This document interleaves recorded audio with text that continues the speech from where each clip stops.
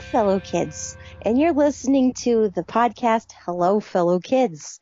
You're hearing my voice right now because I took Josh by surprise. I don't know what to do with this. See how I feel every time because, like, I'm not always expecting it, and then you do it, and then I'm just like, I forget any word I knew. But you can tell them what episode this is because I don't know. This is episode 53. And we're reading Empty Smiles by Catherine Arden. We're finishing off the Small Spaces quartet. And Empty Smiles that's what just it said on the a couple book. Weeks ago. Yeah. Yeah, no, it finally, they finally have numbers on the spines now. I don't know if you saw that. Yeah. I was like, just in time. Thanks. That and, like, it has a series title now because I remember you saying, like, what do we call this? Yes, it officially has the Small Spaces quartet. Yes. And we've covered all the seasons until someone invents a fifth season, which is, of course, going to be called... Duck season. Rabbit season. Rabbit season. Duck season. Fire. Boom. That made me laugh so hard when I was a kid. That was just like the height of humor for me. Was the duck season, rabbit season battle. Anyway, now that everyone knows I'm 800 years old. So, how do we feel about Empty Smiles? I think that it was... Well, before you say anything, I know I asked, but now I'm gonna, like, go to wait. I'll tell you what this book reminded me of. Like, okay. I finished the book and I sat there for a second, and this memory came back to me of when I was 6 or 7 years old. We lived in these townhouse apartments on top of a hill, and then along the hill they were lined by more townhouse apartments, and at the bottom of the hill was a playground that was always under construction. And you still played down there because there was nothing else to do. So I rode my bike down that hill, and it was like the fastest I'd ever gone down that hill, and I was just like, woo, why have I never gone down this hill so fast before? I'm having such a good time. And then I enter where the park begins, and there's gravel, and I thought, oh, I forgot about the gravel. So I'm like holding on to my handlebars as tight as I can, holding on, and I'm just like, okay, all right, I'm fine. I'm keeping my balance. We're good. And I clear the gravel, and then I'm on the basketball court. I'm thinking, oh, thank God. And I forgot about the big truck tire that had been part of the playground but to play on, but they'd pulled it out when they were doing construction, so it was just laying on its side. And I was so like, oh God, I'm over the gravel. I'm okay. I hit the tire. I fly over the front of my handlebars, hit the ground on my back, and lay there with my breath gone for a bit, trying to recover myself. And I was just like, oh, and then got to my feet. And not at all did I regret the ride, but the ride ended so abruptly that even though I saw the end approaching, it still took me by surprise. And that is how I felt about this book. Yeah, we can just close the episode there, I think. Yeah, I think that it was one of my more favorite entries in terms of the spookums and stuff. But I think it's pretty disappointing as a series finale. Yeah, I was expecting a little bit more. I'm happy with what I got. Yeah. Like, I don't dislike the book. It's like you got... No, totally not. It's like someone's like, I got you cake. And you're like, all right. And then, like, the cake you wanted kind of floats through your mind. And then they show you cake, which is still nice. But you still were picturing something with sprinkles. And now there's no sprinkles. And you're like, oh, I would have liked sprinkles. Yeah, I just remember getting, like... I read it all in one day. And I remember getting, like, halfway through and being like, okay, pacing for this is going to be a little interesting getting towards the end. And then around 50 pages left, I was like, I feel like there's still going to be quite a bit left to do. And then like 10, 15 pages, I was like, what is your plan, Catherine? There's so much left. I feel like she probably thought these kids have been through enough. Let's make this last bit a little bit more easy. And then they just go straight to a happy ending. No ambiguity. Yeah. And it's just like, that's okay. I see where you're going with this, but yeah, I feel like I read some of the reviews on Goodreads and someone said it probably needed about 20 to 50 more pages, you know, and I was just like, I think it should have, I was with that person. I'm like, that's true. But the person giving it 2 stars and saying disappointing, they needed to take it down a notch because it is a middle grade series. And like, unless you're like 9 going, boo, everyone else can shut up, you know? I think that if this book had been as long as it looks like it is, I think that she could have really stuck the series landing so well. But it did the same thing that the last book did, where it has like 20 pages of previews for each of the previous books. So 60 pages of the book you're buying are just previews of the previous books. That's so deceptive and shitty. I hated that. Yeah, which I know is not her fault. You told me that. No, she's not in charge of marketing or like arranging the book. That's on them. Whoever the publisher is, you're on notice. Putnam? Opening the book and checking. Who am I threatening? Putnam. Anyway, since I'm bored of this topic, before we get the episode going, should you like right at the top read our reader mail? Yeah, so I don't forget. So they don't have to sit through a whole episode and like be all like, they never read my thing unless they listen to every episode. All right, let me pull up our inbox here. And it's not hate mail, so that's nice. Not that we've received that. It's not hate mail. Yeah, we don't receive hate mail. We just don't receive much of anything that's directed at us specifically. Most of it is it's just spam. Yeah. I can't imagine how making a publicly available email address could result in spam. Well, I mean, how else are we gonna find out our fraudulent Norton's antivirus is expiring? It's like that meme that's the drawing of the guy on the bike, and he like puts the stick into the front spokes and then falls over and like blames something else. Have you seen that like meme format? No, but It sounds great. Yeah. Okay, this is from a reader. Gosh dang it. This is from a listener who goes by the name... She's a reader, too. Probably. She recommended books. I'd call her a reader, but she listens to us because we're not a visual medium. Their name is Rose, and they say, "Hello! I've been a listener of your podcast for a while now and have just recently thought about writing in. So here are my book recs, including some I really enjoy and some I'm curious to hear your thoughts on." We got Monstrous by Marcy Kate Connolly, The False Prince by Jennifer A. Nielsen, Awkward by Svetlana Chmakova. I don't know how to pronounce any of the words here. I apologize. My Lady Jane by Jody Meadows, Cynthia Han, and Brody Ashton, and then The Coldest Girl in Cold Town by Holly Black. And then they say, "That's all I have now. I hope at least one of them piques your interest. After listening to you two for a few years, you've become one of my comfort podcasts. Excited for the next episode." Thank you so much. That's awesome to hear. I have not read any of these personally. We've both read a good amount of Holly Black, though, and I think you might have read The Coldest Girl in Cold Town. I sure did read The Coldest Girl in Cold Town. It is a pretty rad book. I have never been disappointed by anything with Holly Black's name on it that I've picked up, so. To be fair, I've only read, 2 books by her, and one of them's Coldest Girl in Cold Town. The other was Doll Bones, and you guys have heard us wax rhapsodic about Doll Bones enough times. I guess I've read more than... Because I've read all the Spiderwick books, which is 8 books, and then I've read Doll Bones, obviously. I've read... Is it The Darkest Part of the Forest? Is that one of hers? Is that what it's called? I think so. That sounds right. And then I read the Tithe trilogy. Yeah, I'm pretty behind on...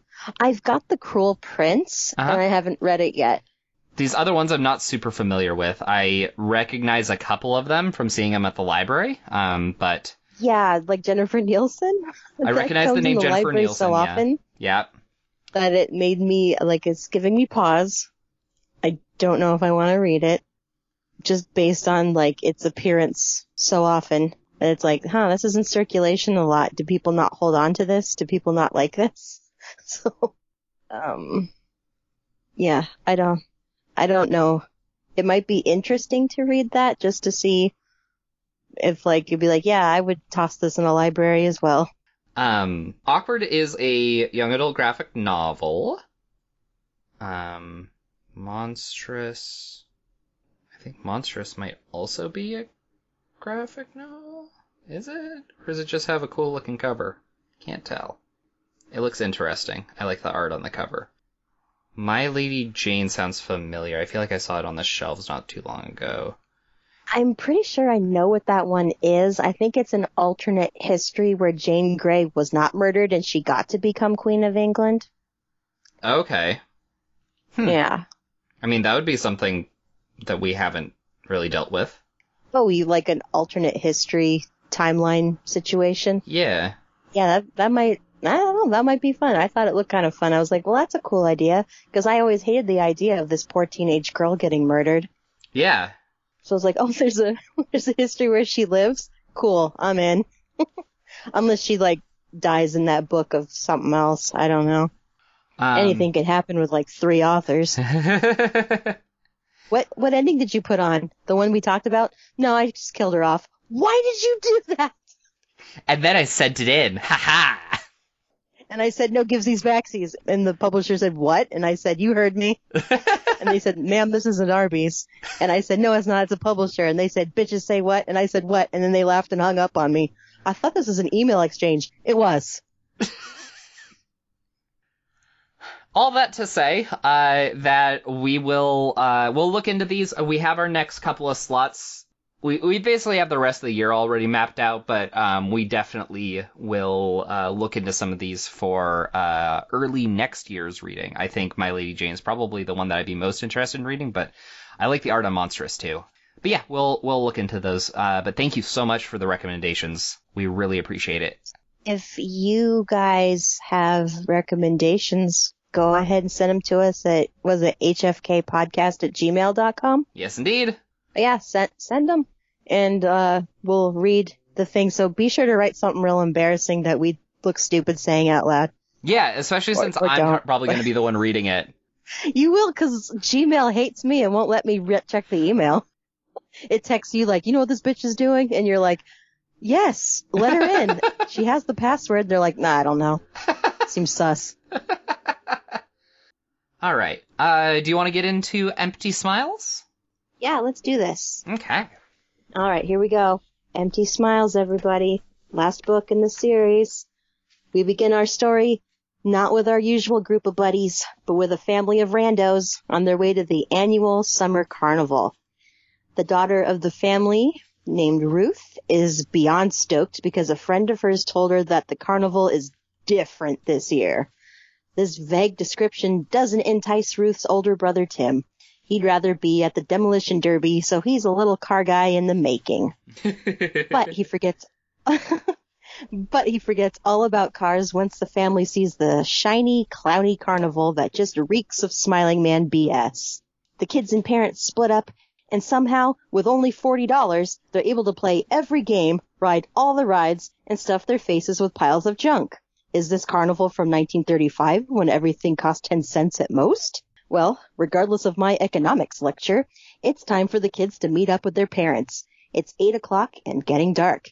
It gets even darker when they somehow, make a wrong turn and end up deep in an unpopulated section of the carnival, filled with empty, ramshackle buildings, including a decrepit haunted house. Ruth wisely nopes out, but Tim's apparently never seen a horror movie and wants to investigate.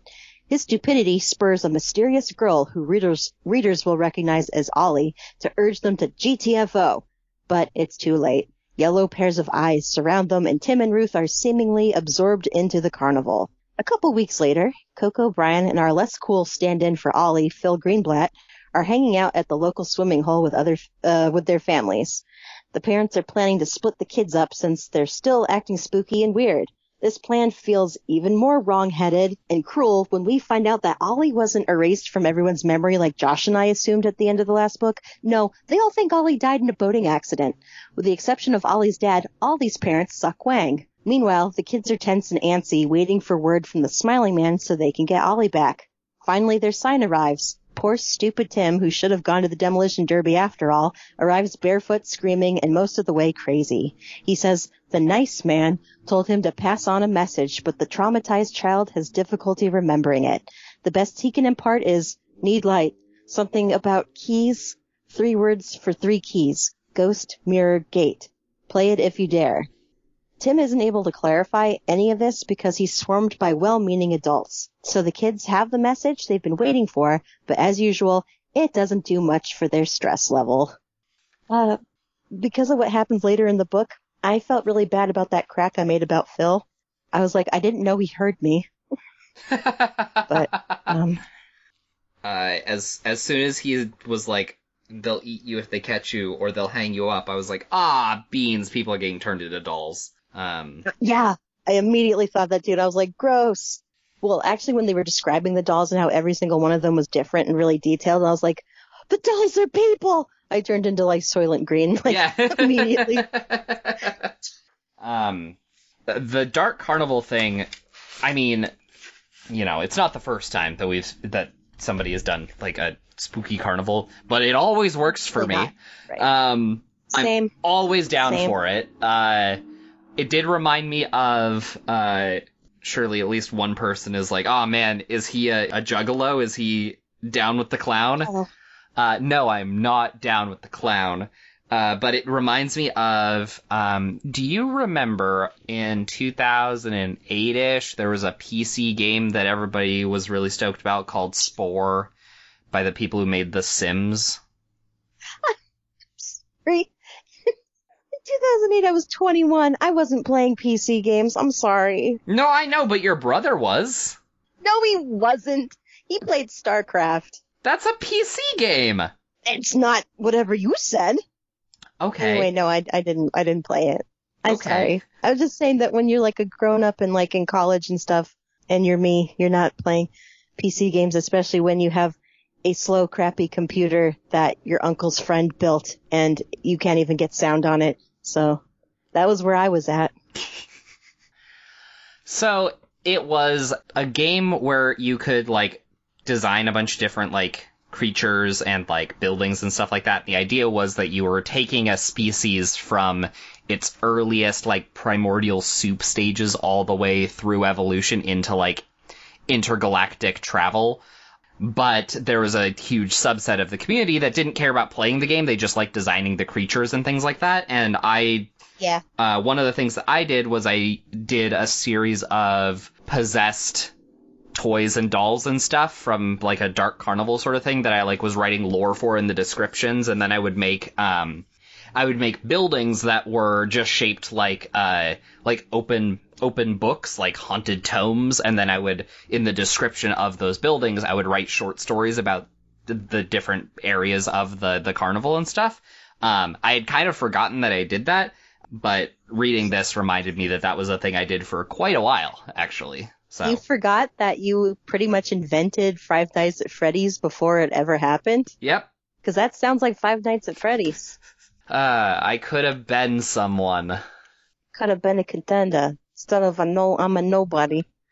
Yeah, that's a real timely reference. I don't even know what Marlon Brando movie that was. That's how out of it I am. I didn't even know that was a Marlon Brando, so I thought it was just a Marlon Brando. Like this family. Boom. Yeah. Smiling Man BS. We need a meme of like a picture of him. It's Always Sunny in Philadelphia with that guy pointing going, I'm sick of this guy. It's like how I feel I get very impatient with him in my notes. Yeah. But, yeah. Should I continue? That was pretty short. Yeah. We haven't really gotten into our friends getting involved yet, so. Yeah, I like our friends. Okay. So, shortly after the last book ended, Ollie woke up on a train. It traveled not in the real world, but through the world behind the mist. She and the Smiling Man played chess while she asked questions about her situation, and he won't answer because he's a dick. One day the train finally stopped, and Ollie rushed out to find herself in the haunted house of a carnival. In fact, the carnival from the prologue of this book. But no one can see Ollie, and she can't leave the grounds. She goes into a tailspin of panic, believing herself dead, until the smiling man appears and reassures her that she's very much alive. No one can see her because they're behind the mist, so most people won't see her. She leaps on that most caveat, but he refuses to elaborate. Screw you and your Grateful Dead t-shirt, smiling man. Ollie and the smiling man explore the carnival together, checking out everything except the funhouse, which, interestingly enough, seems to make our fair antagonist uneasy. Ollie and I put a pin in this. They end their fun day with the smiling man issuing a warning: don't stray from your rooms at night. In the words of John Hammond, I really hate that man. Meanwhile, out in the real world, Coco tries to get more info from Tim and manages to ascertain that Tim saw Ollie. Then the cops show up and shit, man, even in middle grade literature, a cab. A distant cousin collects the mentally and emotionally shattered Tim. On the car ride home, Coco's mom is spooked by the whole experience and asks Mr. Adler to spend the night. I'm exasperated with her until she says she'll make up the guest room for him. How long have they been dating? I have so many questions that are none of my business. Mr. Adler has to pack a bag, so they stop by the Egg, his whimsical house that's now just dusty and sad in the wake of Ollie's death. Mr. A offers to make them milkshakes, and Coco's mom takes this moment to lecture Coco for hounding Tim. Pretty rich coming from a journalist. This shitty, unfair rebuke is Coco's breaking point, and she decides to snitch. To hell with stitches. She gets as far as saying that Ollie's alive, but has been taken by the same man who took Tim, when creepy shit shows up in the yard, interrupting Coco's snitching. The parents want to go investigate these noises, and it's like, seriously? Has all of Vermont not seen a single scary movie? There's a ruckus above in what was once Ollie's room, and they find it ripped to shreds. Coco urgently says they need to go home now. The smiling man is looking for something of Ollie's, and it happens to be in Coco's possession. A watch, perhaps? When Ollie's on the train, she, at one point, theorizes that the train has to stay in motion for whatever reason, and then I was reminded of the movie Snowpiercer, which is a really good movie, based off of a not very good graphic novel. And now there's that's kind of cool. Yeah. If you like to see things get improved upon, that's what they should adapt. Stuff that sucked. Yeah, they should. We could probably make this better. You should always adapt 3 out of 5-star things. Yes. It's like, okay, realistically, how can we improve this? And then, improve it. Everyone's like, man, that movie was friggin' awesome. Instead of, we can only disappoint from here. Right. Like a 5-star thing. Yeah. The train was interesting. Except not. No, I mean, if anyone's ever been on a long train journey, it loses its appeal, day after day 1. Then day 2, you're like, it's still on the train, huh? So I was kind of sympathetic to Ollie, a lot. Seeing all of the games that they play with the little dolls, and realizing that the dolls are people, which includes archery and throwing tiny little life preserver rings on dolls that are drowning in the water. What sort of misery are they experiencing right now? Well, apparently really bad ones, because Tim was not okay. Yeah.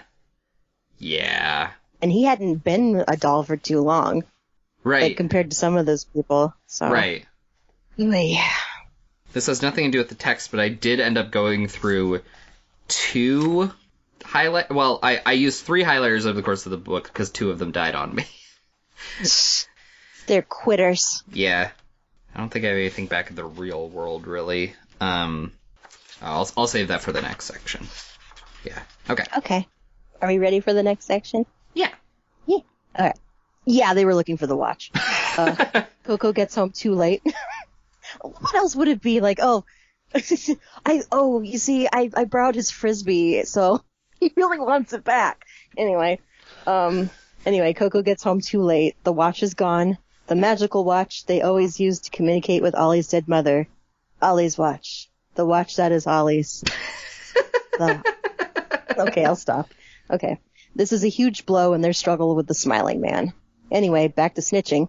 Coco tells the adults 3 books worth of backstory. At the end, Coco's mother refuses to believe her. Mr. Adler points out that Coco's not a liar, and that she's not the kind of kid to imagine a ghostly stalker who controls a supernatural otherworld. Okay, he asks Coco what she needs from them to help her and the boys, And, an audience with Tim this time without interruptions would be a good start. Good thing her mom's a journalist, a skeptical, trying my last nerve journalist, but a journalist all the same. I don't know if it's just me, but I really don't like Coco's mom. I didn't like her in the last book either. Yeah. I think she's annoying, and she has no environmental observational skills at all. Her personality seems at odds with her chosen profession. Totally. And I think Mr. Adler deserves better. I think that Mr. Adler is not perfect, but I think he is a contender for, like, one of the top 3 or top 5 favorite parents on this podcast for me. Yeah. I don't know. I think he just deserves someone nicer. And she's just not nice. Yeah. And she's really fake with Ollie. I just don't like her. She just rubs me the wrong way. I don't know what it is. Mm-hmm. And I don't have a pony in this race. She's not going to be my potential stepmom, but I'm still just like, I don't like her. She sucks. There was one moment I liked her. And even then, I feel like it was probably Brian's mom's influence more than hers. But we'll get there. Anyway. Meanwhile, at the carnival, Ollie's still trying to understand her surroundings. Anyway, in the haunted house, like outside of her room, there's 2 doors labeled scraps and parts. Beware. And she just stays away from them because you see beware and you go, fair enough, staying away from it. She's learned. She's like, I've been through 3 books of BS. I'm not going anywhere near that. So out on the grounds, she notices that the carnies never speak. And when Ollie asks the smiling man about this, he's evasive about it because of course he is.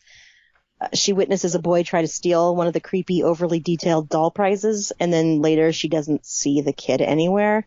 So Ollie accuses the smiling man of making people disappear. He goes all J. Jonah Jameson. They do not. I resent that. People disappear from everywhere, but not from my creepy carnival. I'm proud of that impression. Sir, this is slander. It is not. I resent that. Slander is spoken. In writing, it's libel. Okay. Ollie explores the parts room, and shockingly, it's full of broken dolls and doll parts. Cue Courtney Love. She's avoided it long enough, but Ollie's left with no choice. If she wants answers, she's going to have to explore this place at night. While she's out and about, no one can see her except an older teenage girl named Morgan. Morgan is actually one of the creepy, overly detailed dolls. The dolls are people! They get let loose one at a time at night to find a series of keys which will free them. They just need to dodge the clowns hunting them through the fairgrounds. The fucking what now? Ollie and Morgan run around dodging... Ollie and Morgan run around dodging slashing creepy clowns that Pennywise would probably tell to chill out. The girls run back to Ollie's haunted house, both for safety and because Morgan says the first key is in the doll parts room. Morgan discovers the key, but she's nabbed by a clown. Before she turns back into a doll, she tosses the key to Ollie. Ollie breaks out a window and climbs up onto the roof to escape the clowns. Too bad there's a giant clown skeleton up there, too. It gets pretty harrowing, but Ollie remembers to leave, she remembered earlier to leave her window open, so she's able to swing herself inside. Ollie survived and has the first key, but she's gonna need all the therapy, and frankly, dude, same. Dude. I was like, I hate all of this. Yeah, once we got to, like, massive skeleton clown crawling across the rooftop or whatever, I was like, no! Yeah. Yeah, the clowns were very upsetting. I did have a visceral reaction to it that I'll get to because there's another clown attack later in the book, which I argue is more horrible. But they were reminding me of this stupid 80s movie that, like, I've watched part of, but I've never gotten the nerve to sit through all of it. Is it Killer And it's called Killer Clowns from Outer Space. Yeah. I have seen it. I wasn't able to do it. No. Don't they turn them into peanuts? So not turning them into dolls, they're turning them into big peanuts? Maybe. It was a long time ago. It was, like, in high school.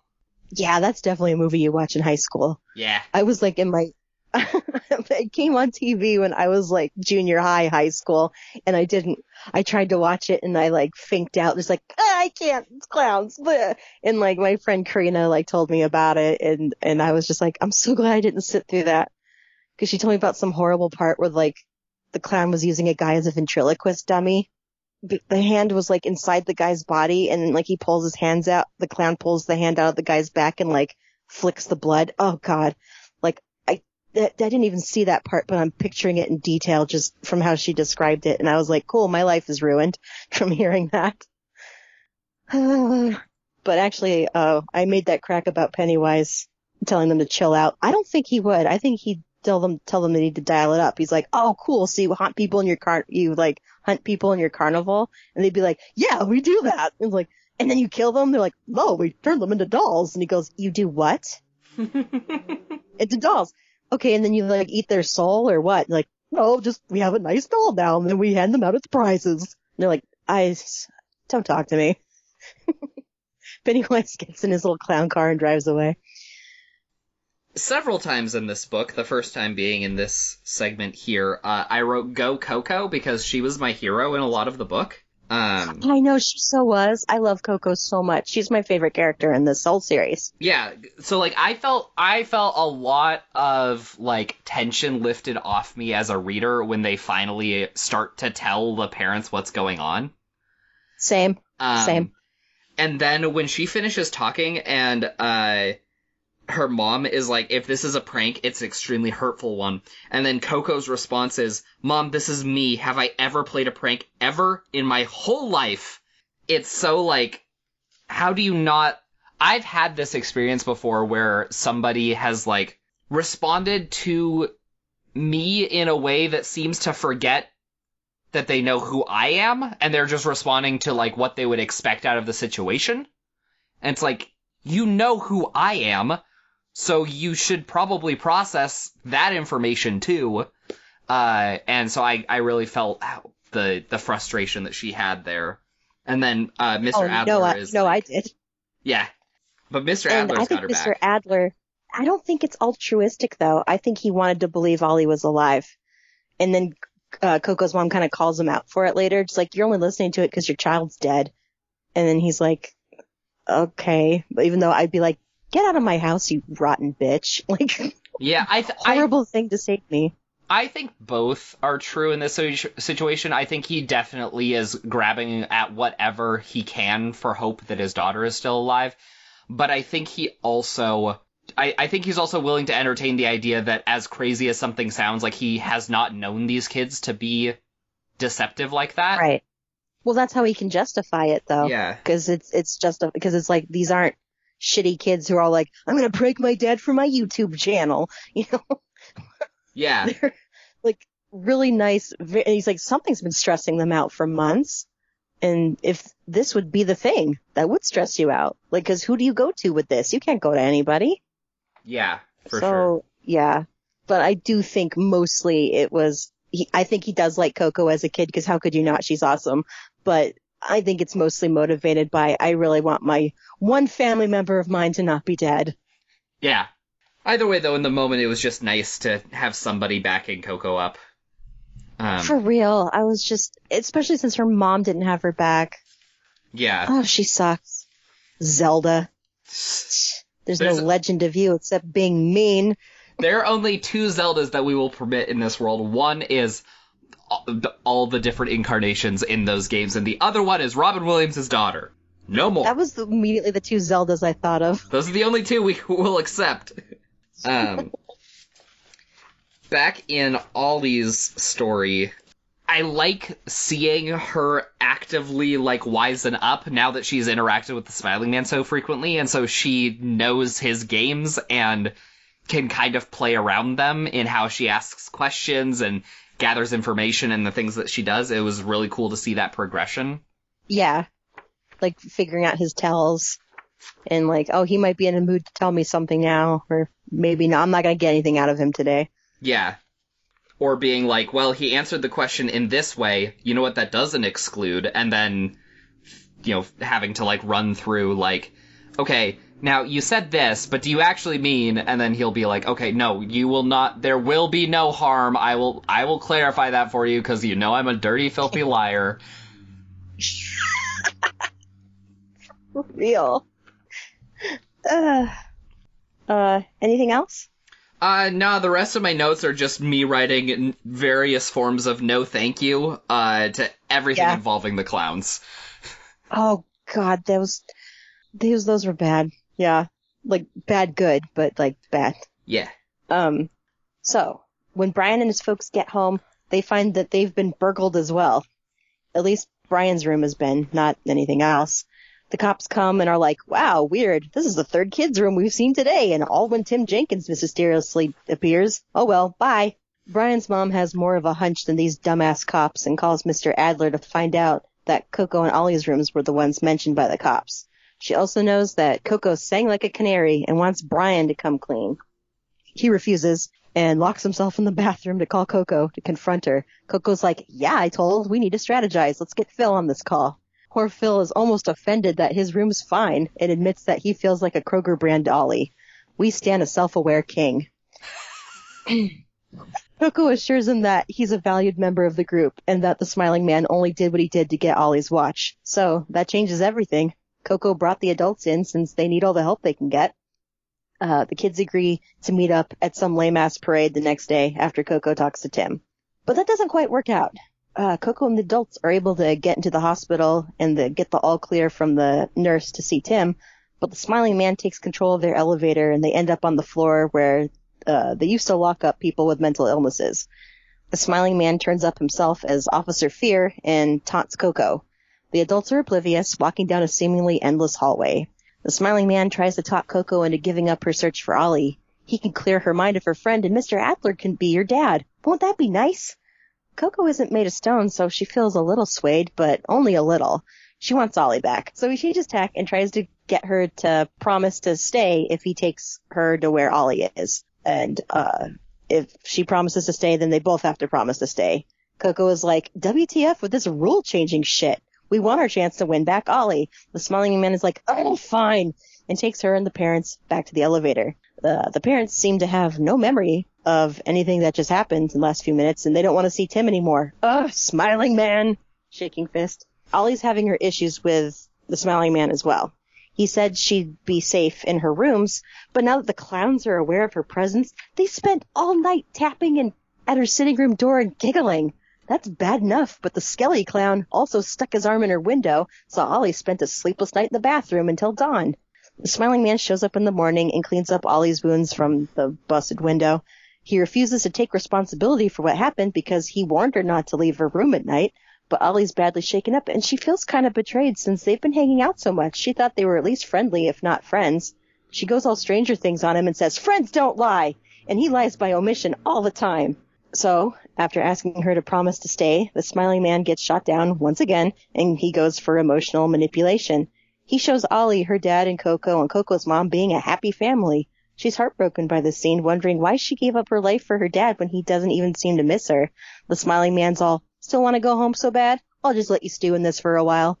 Bro, if you need friends so bad, just download Tinder BFF because what you're doing now is so gross. Yeah, this was a hard one. I felt bad for everybody. Yeah, for sure. And I told you about, I think on one of the episodes, I said the villains who know exactly what button to push to manipulate in that way is like one of my favorite things. Right. Because it just makes them so much more cruel and mean for doing that. And that's exactly what he was doing here. Yes. Because you don't want to see your dad being a dad to somebody else. That's your dad. Yeah. Coco and Brian are on the phone together, and Coco's like, should we add Phil to the call? And I just had flashbacks to middle school, which was the last time I think I used that function. I didn't even know they still had it. Right? That's such a landline, like, three-way call, and then your mom gets the bill and she's fucking mad that you did that. Yeah. My brother used to do that all the time, and, like, my mom got the phone bill and she just hit the roof. They didn't know it cost money. Yeah. And she's like, I didn't even know our phone could do that. And I was like, I think you dial the numbers or something and it happens. I don't know, because I never did it. I also had to go through the growing pains of people having to, like, pay 10 cents per text message or something like that. Oh, right. Yeah.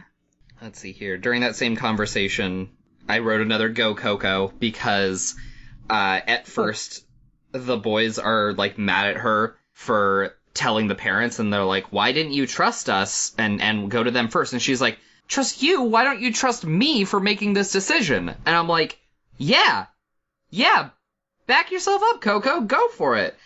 For real. Like, one of them is missing. One of them is gone. We need all hands on deck, folks. Yeah. And then Phil goes, hey, it would really be something, wouldn't it? If something bad happened while we were all on the phone fighting over something that's already done. And I'm like, go, Phil. Thank you. I know.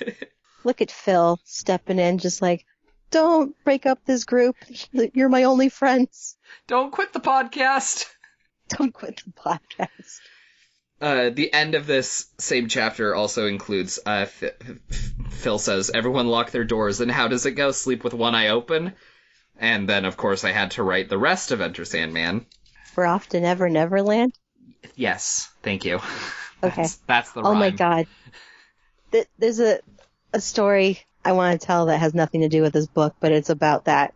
I just mentioned my friend Karina earlier, but she was like a Metallica fan, and I gave her like my dad's Metallica cassettes because I was like, I'm not gonna listen to this shit, and she like took it and liked them, and I was asking her like how she liked the tapes, and she's like, oh, she really liked them, and like this guy we kind of knew like kind of joined us as we were walking, and he kind of heard the tail end of the conversation and was just like, you're a Metallica fan?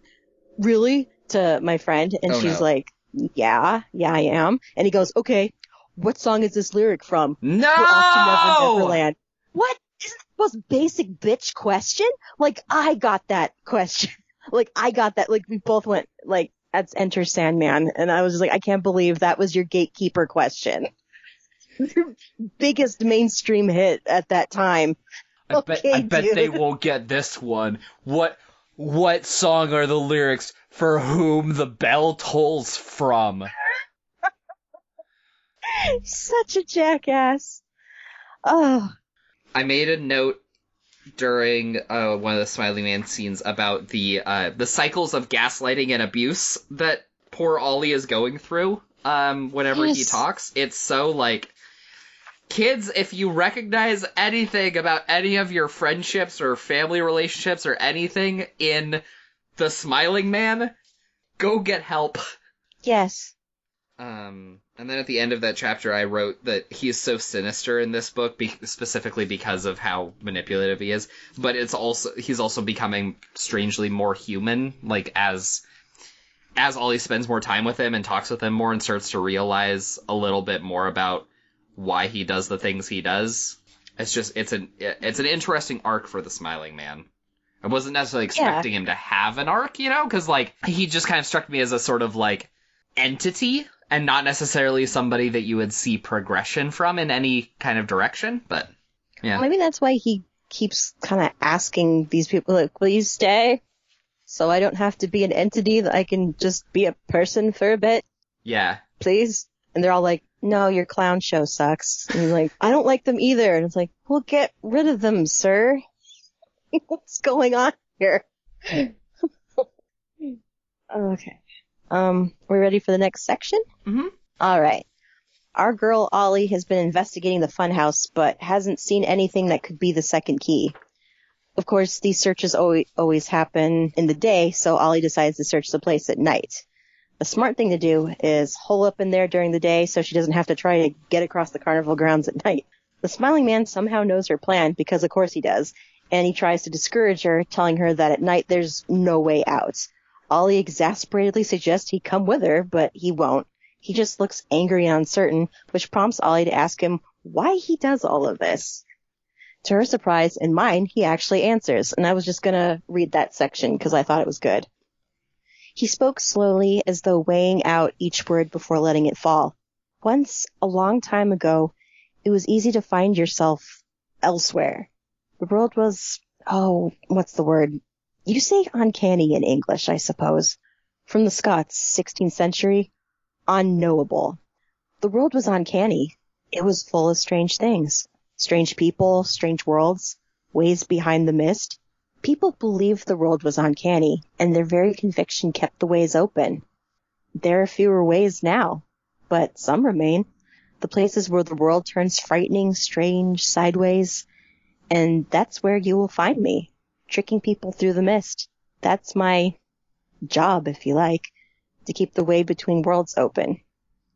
It's a really interesting sort of thing that I'm assuming that there aren't going to be any more like stories in this series, but like it kind of leaves this world open to like the strange corners. I feel like there could be. Okay, I have like thoughts what I'm going to say later, but like. Yeah, I agree with you. It kind of does leave it kind of open, but this is definitely like a closed story at this. Yes. After this book, but okay. Undeterred, Ollie heads into the funhouse, probably never coming back. At least that's kind of her mental belief. Yeah. Elsewhere in the narrative, the other characters gather for the town parade. The kids climb up into a tree for a better view. Phil's little brother Mikey is with them. He loves cows and is disappointed that Phil isn't made of snacks. Because like Mikey's like, I'm hungry, and Phil's like, does it look like I'm made of snacks? And I'm like, God, that's such an older sibling response. Okay. The parade starts normally with cheerleaders, local figures, and cows shitting in the street. Then a giant clown head balloon comes along, attached to a float full of faded-looking people in baggy clothes. They throw candy to the crowd while scanning their surroundings for something. The kids pick up on Smiling Man vibes instantly. Mikey, unfortunately, doesn't. He hops out of the tree to go get the free candy since apparently his older brother isn't made of snacks. Phil and the others follow him, of course, and the creepy clown float people spot them, including the Smiling Man in the crowd. In that instant, the cows go wild. Phil and Mikey are injured in the incident, Phil breaking his leg and little Mikey his arm. Once they leave the hospital, the families gather up at the egg to tell the parents what's up. Once they hear the story, the parents react indignantly, Brian's parents even angrily. All the supernatural stuff doesn't sink in, and they really leap on Officer Fear being the Smiling Man. They plan to put in a complaint against him at the police department, and Phil's dad, the lawyer, is ready to get litigious up in this bitch. But it's too late. The lights go out, and they're attacked by the clowns. The parents go down swinging, fighting off the clowns so the kids can hide upstairs. But one by one, they're each turned into dolls. The kids and Mrs. Greenblatt shut themselves upstairs. They think they're safe until a clown under the bed grabs Mrs. Greenblatt's ankle and dollifies her and little Mikey, too. Brian tries to fight the clown and ends up with no weapons, so she sort of desperately throws water in its face. The clown's face just melts, and it's blinded. Brian throws a blanket over the clown and knocks it to the bed, and the kids move to the guest room, which catches the notice of the other clowns. They know they can't stay in the house. Coco suggests climbing down the trellis, and Brian shuts down the idea because Phil can't do it with his broken leg. But Phil remembers me calling him a less cool stand-in for Ollie, and he wants to be a hero. So he says he's staying behind to hold the door shut so the others can get away.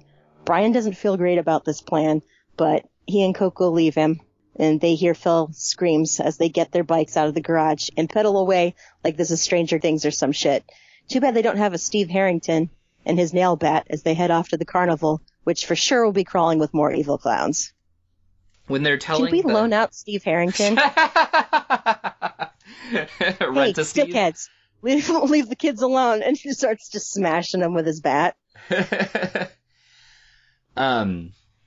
Or Dustin's like behind him and they like stole like a fire truck and he's like, go Steve, go! And like spins the thing and then like water shoots out of the hose and all the clowns. You know that would happen. Oh yeah. When they're telling the parents and they just hone in on the like, there's been a shady character harassing you. And, like, yeah, they hone in on the officer. I just wrote, guys, he's magic! Why are you missing this part? Like, they went into a haunted orphanage through a mirror while you were sleeping. Like, come on. Because they would have told them that. I also wrote nope next to the, when the clown hand comes out from under the bed. That was, not okay. Yeah. Oh my God, like the clowns doing their goofy, like, shtick, like pretending like, oh, I was hurt by the fire poker, and then smirking and like doing like that, don't tell your dad that didn't hurt, when they're like, it's doing nothing, we need to escape. Like, I was getting so freaked out during that scene, I put the book down and kind of like frantically like clicked around on my computer, like, please work appear so I have something to do and I'm not reading this. So that was my getting up and shutting the door and locking it. Oh my God, when she's sitting on the bed and they see the hand come out and close around her ankle, I was like, cool, that ruined my life. Thank you. I hated it. Thanks, I hate it. It's like really good, but I hated it. Thanks, I hate it. Yeah. Oh God, I hate clowns so much. Yeah, they're the worst. Whoever invented them just needs to be slapped. Well, they're probably dead. Good. Okay. This next section's pretty short. Okay. Well, turns out the funhouse ain't so fun. Ollie finds a ghost who keeps smashing his face into a wall, and there's frantic writing on one of the mirrors simply saying, "Let me out." Ollie soon finds out why the ghost is doing what he's doing. When in the mirrors, she sees Brian and Coco enchanted into scarecrows forever. Even worse is when the mirror shows the fiery plane crack that killed her mother. So focusing on finding a key amid such horrific psychological warfare is pretty much not going to happen. Good thing Coco and Brian are on the way, wearing headlamps and wielding loaded water guns from Phil's house. They make it all the way to the fairgrounds when the clowns show up, hilariously enough, in a clown car. They chase the kids through a cornfield until Brian shoots one in the face, and they escape into the carnival. They're greeted by the smiling man, who doesn't seem happy with his clown goons. Anyway, the rules of the game. They need to find all 3 keys before morning. If they do so, they and everyone trapped by the carnival get to go free. If they don't, they have to stay forever. Okay, dude, seriously, if you need friends so badly, sign up for a class, join a club, literally do anything except this. Coco wants to ask 3 questions before agreeing to anything, but the smiling man will only answer 1. She asks where the keys are, and of course he gives stupid-ass vague answers. In a pocket, in the music box, and the final one doesn't exist until the first 2 are together. With that question half-assedly answered, the game is on. That was another Go Coco moment for me, where she's like bargaining with him about the questions, and then she just is like, "Okay, well, what's like, the there's answer?" No haggling. She's like, "Yeah, but you're the one who wants to play." For real. When they get to the fourth, you started it. No, you started it. Yeah. Whole argument. I'm like, bro, you started it. What are we supposed to do? Sit quietly on the bus until you turned all of them into scarecrows? No, you started it. Such a jerk. And then when she's like, okay, I want you to answer some questions before we do this, and he's like, there's no haggling, that's unseemly. And she's like, you want to talk about unseemly? Literally everything you've done for 3 books now, 4 books now. Unseemly my eye. Oh, I wanted to say the only time I liked Coco's mom was when she and Brian's mom like they kind of just look at each other and then they like launch down the stairs at the clowns and knock them over. I was like, that was probably mostly just Brian's mom. Yeah. Because she was like, none of the parents were super happy with the story that they told, but like his parents were furious. Yes. Just like this, they were livid. Like if he'd shown up smirking, she'd have punched him in the dick. Like that's how mad his parents were. But yeah, first and last time I liked Coco's mom was. I was gonna say, what do you mean probably last? Definitely last. Okay. We're going to close us out with this last bit. We ready? I think so. Okay. Here we go. Since Coco and Brian have no idea where they should go, they decide to ride the Ferris wheel to get a lay of the land. No one can see them, except the clowns, unfortunately, so they have to play keep away the whole way to the ride. From up above, they spot the haunted house and remember the first clue was ghost, so figure that's the first place they should look. But first they have to slide down the pole and escape because the clock statue clown is trying to grab them. Why are any of us surprised by anything anymore? Like, I was just picturing, like, all the clowns gathering at the bottom of the ride because they know where the kids are. So, you know? Yeah. So that's what I was picturing. But then that thing shows up and I was like, oh, that's why they're not swarming, because they're all like, oh, Tiny's got this. So the kids book it to the haunted house while dodging giant clown feet and arrive to find more clowns. Great. So they run into one of the rooms, which must be the Parts Beware room because the place is full of defective clowns which still try to grab the kids. The non-defective clowns follow them into the room, and the kids escape into what they correctly surmise to be Ollie's rooms. She's left them a message by tearing pages out of Alice's Adventures in Wonderland, letting them know that she's in the funhouse. They refill their water guns, and Coco and Brian set off to rescue Ollie. And not a moment too soon, since the funhouse mirrors showing Ollie images of her dad dying and her friends talking shit about her. By the time Coco and Brian find her, she's got a shoe off trying to smash the mirror. The kids tearfully reunite, and using the power of friendship, they reassure each other that the mirror images aren't real. Ollie shows them she has the key in her pocket, meaning the smiling man's words were true. They now have to find a music box, so logically, they follow the constantly playing carnival music to its source, a big square mirror with a keyhole in it. The mirror opens into an octagon-shaped room where they find a music box open and containing the key. If this was Fablehaven, there would be a 2-chapter struggle here, but mercifully, they get the key from the music box without incident, and there's even the added bonus of the shitty music stopping. They find a keyhole in one of the walls, and once that's opened, they're outside. There's no one around on the carnival grounds, not even clowns. The only person they see, of course, is a smiling man waiting at the gate. This dude still asks them to stay. Bro, what the hell is this, Labyrinth? All that's missing is the troubling adolescent sexual tension. Ollie doesn't even respond verbally to him and touches the 2 keys together, so they fuse into one. She makes the smiling man promise to F off for real this time, and he agrees, unless they call him. Hun, that's not happening. I get that you feel like you've gotten to know these kids and that they've been worthy adversaries for like a year now, but I'd suggest picking up a hobby if you're so bored.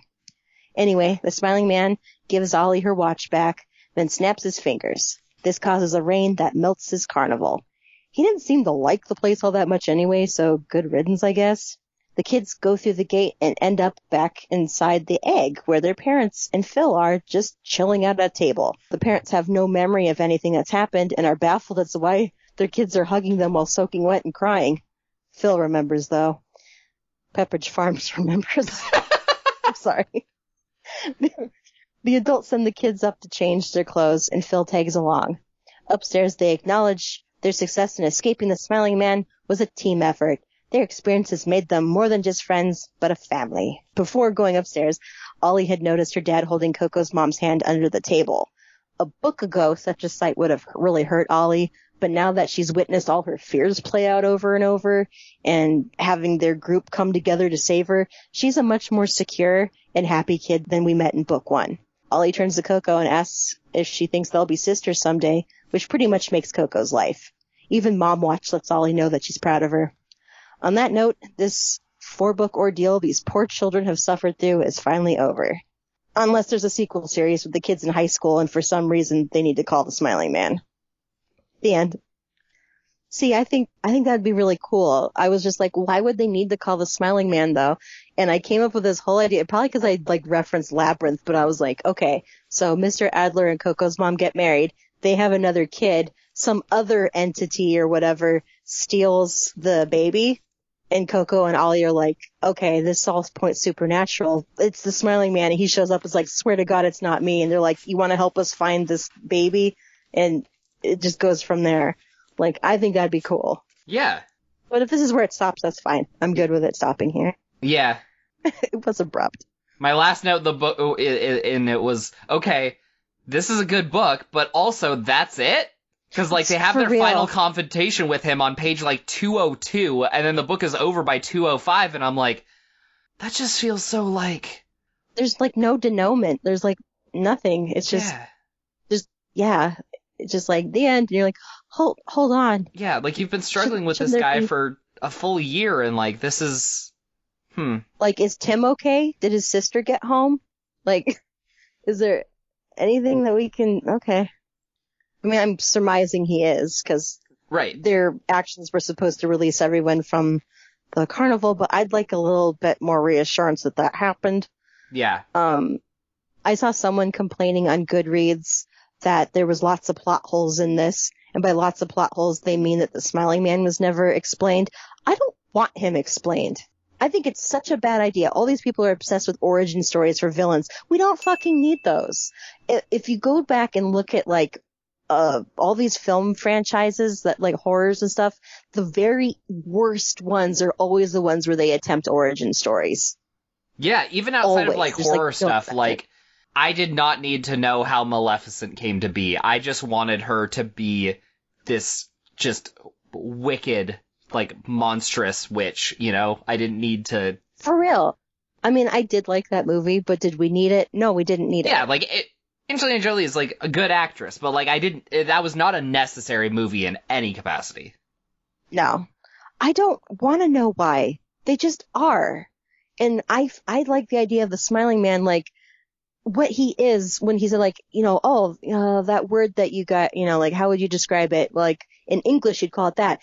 I'd like to think he's an entity so old that he predates modern English. Right, or so universal that he's used to other terms for it. You know, like outside of... Well, I like mine better, but... Okay. But, like... Well, because, like, does the Smiling Man show up in, like, China? Or, you know, Nigeria? Or Russia? Maybe. And, like, and he's still smiling and has light-colored eyes. Yeah. And they're like, I know who that asshole is. Oh, geez, it's raining, so we need to stay to the small spaces and don't go into the big space, like, whatever they said in the first book. But... Yeah, no origins for the Smiling Man. I don't care. I don't want to know. I hate when people like I remember seeing people like saying they hated the movie Cloverfield because they didn't know why the monster was there or like anything else that happened. And I go, that's what made it interesting. Here is my... Go ahead. No, go ahead. I just have a very specific thing towards giant monster movies, which is that in my head, giant monster movies, or like any sort of like monster movie with something like that, I think of them as being akin to a natural disaster. There's not an explanation or a reason. You just are afraid of it and you just have to hope for the best. So when they try to explain it or they try to shoot it with guns, like that immediately kills any interest I have. Like, yeah. I'm so much more interested in the idea of like, that's why I think the new Godzilla movies aren't as great as they could be, because I don't know, they keep just trying to, like, shoot it with stuff, and I'm like, stop it! Stop trying to bring your military nonsense into this, it's not gonna work. Just run away in fear. Run away in fear. It's Godzilla, this is his land now. So yeah, like, it's good. I think I liked it more than I liked... The last one? I think this is probably my second favorite volume, personally. Yeah, I thought this was really, really good. And, like, everyone had something to do. Yeah. Which was like your beef with the second one because you didn't like that Brian got sidelined. Which they addressed and Brian felt bad about. He still feels bad about it. Like, actually, it was still referenced in this book. To be fair, I don't know if he had a whole lot to do in this one besides telling his parents that he couldn't tell them what was going on. Well, he's still actively running around and part of the action. Right, like doing he's at stuff, least so there I count this that. time. Like, he's not the planner. That's Coco. Like, yeah. That was never his strength. Yeah. And I love, like, Coco just staring him down, and Brian's like, I recognize her face, because that's the face she makes when she's playing chess, trying to figure out, like, the next person's potential move. So she's just, like, shrewdly staring him down. Like, Coco, like, is really in touch with her emotions and, like, cries at the drop of a hat. But she's so steely. Like, I feel like she'd be, like, this really cool FBI agent when she grows up and, like, just kind of sits down in front of some, like, drug lord or whatever and just stares him down until, like, the guy just breaks and tells her everything she needs to know. Like, yeah, she's so good. I think Ollie is supposed to be, broadly speaking, the main character because, you know, it's her mom's watch and all of that. But I think Coco's the true hero. Yeah. She's got, like, what's it called? Like, second lead syndrome or something, where, like, they're not supposed to be the lead, but they kind of start taking over, and they seem like the more interesting character. Yeah. Not that Ollie's boring, but, like... Right. I think Coco speaks to me and you, like, more than Ollie does. And, like, Brian and Phil are just jocks, so, like, we're just like, I don't know, I got nothing for you. Hey, who do you think needs the most therapy after this? Is it Ollie or is it Paul? Phil. Paul? You mean Phil? Phil. Probably Phil, because we can't even remember his name. And not only did he got turned into a scarecrow and a doll. And a doll! But at least he doesn't remember anything about being a doll.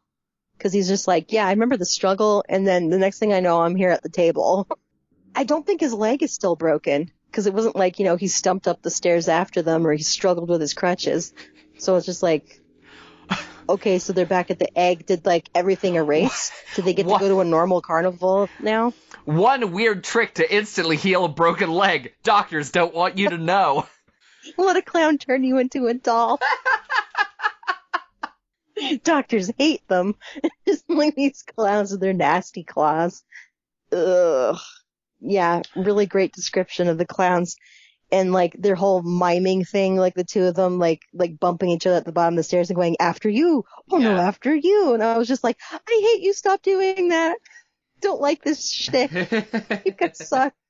So what do we give this one? Does 4 sound fair? I think 4 sounds fair. I think, being my second favorite volume, I think that's pretty good place to slot it in. Yeah. But yeah, even though like, even though as an ending to the series, like, I would have wanted a little bit more, kind of wind down without, like, explanation of the Spider-Man. Just a little bit more wind down for the characters and stuff. I still definitely recommend it as a series for people to read. I think there's a lot to enjoy. I think the characters are pretty memorable. And a lot of the individual, like, images I think have kind of stuck with us. So. And if you have any kids in your life who, like, are really into Stranger Things, I think this is a good book series to give them. Yeah. It has the same vibes without being 80s. Yeah. So yeah, that's the Small Spaces Quartet. That's Empty Smiles. We're all done with that one. We really... Come on, Amari, don't fail us. We need more series. For real, please. I don't know. I hope that series doesn't falter, because that first book was so good. Right? So, next month we are reading The Night Gardener by Jonathan Auxier? The French name. I have no idea how many letters to pronounce in it, because all of these are letters that you could conceivably not say in a French word. Yeah. It's Auxier. I don't know which ones are supposed to be said, but we're reading The Night Gardener. Yeah, it's another spooky book, so hope you're not sick of those yet. I think we get to some more lighthearted stuff after that. Yeah, hopefully. Do you want to do the outro, or do you want me to do it? You can do it. I'm sorry. I just kind of did the intro to bug you, I guess. I don't know. Okay. Hello, Fellow Kids is hosted by Mara and Josh, produced by Josh. Music provided by Ben Ash. You can visit him at benash.com. If you'd like to contact us, you can email us at hfkpodcast@gmail.com. We are also... Eel-mail us. Eel-mail. Please send us electric eels. I really need to cut down on my electricity bill. We are also periodically on Twitter and Instagram at HFK Podcast, and we will see you next month with The Night Gardener. Bye. Bye.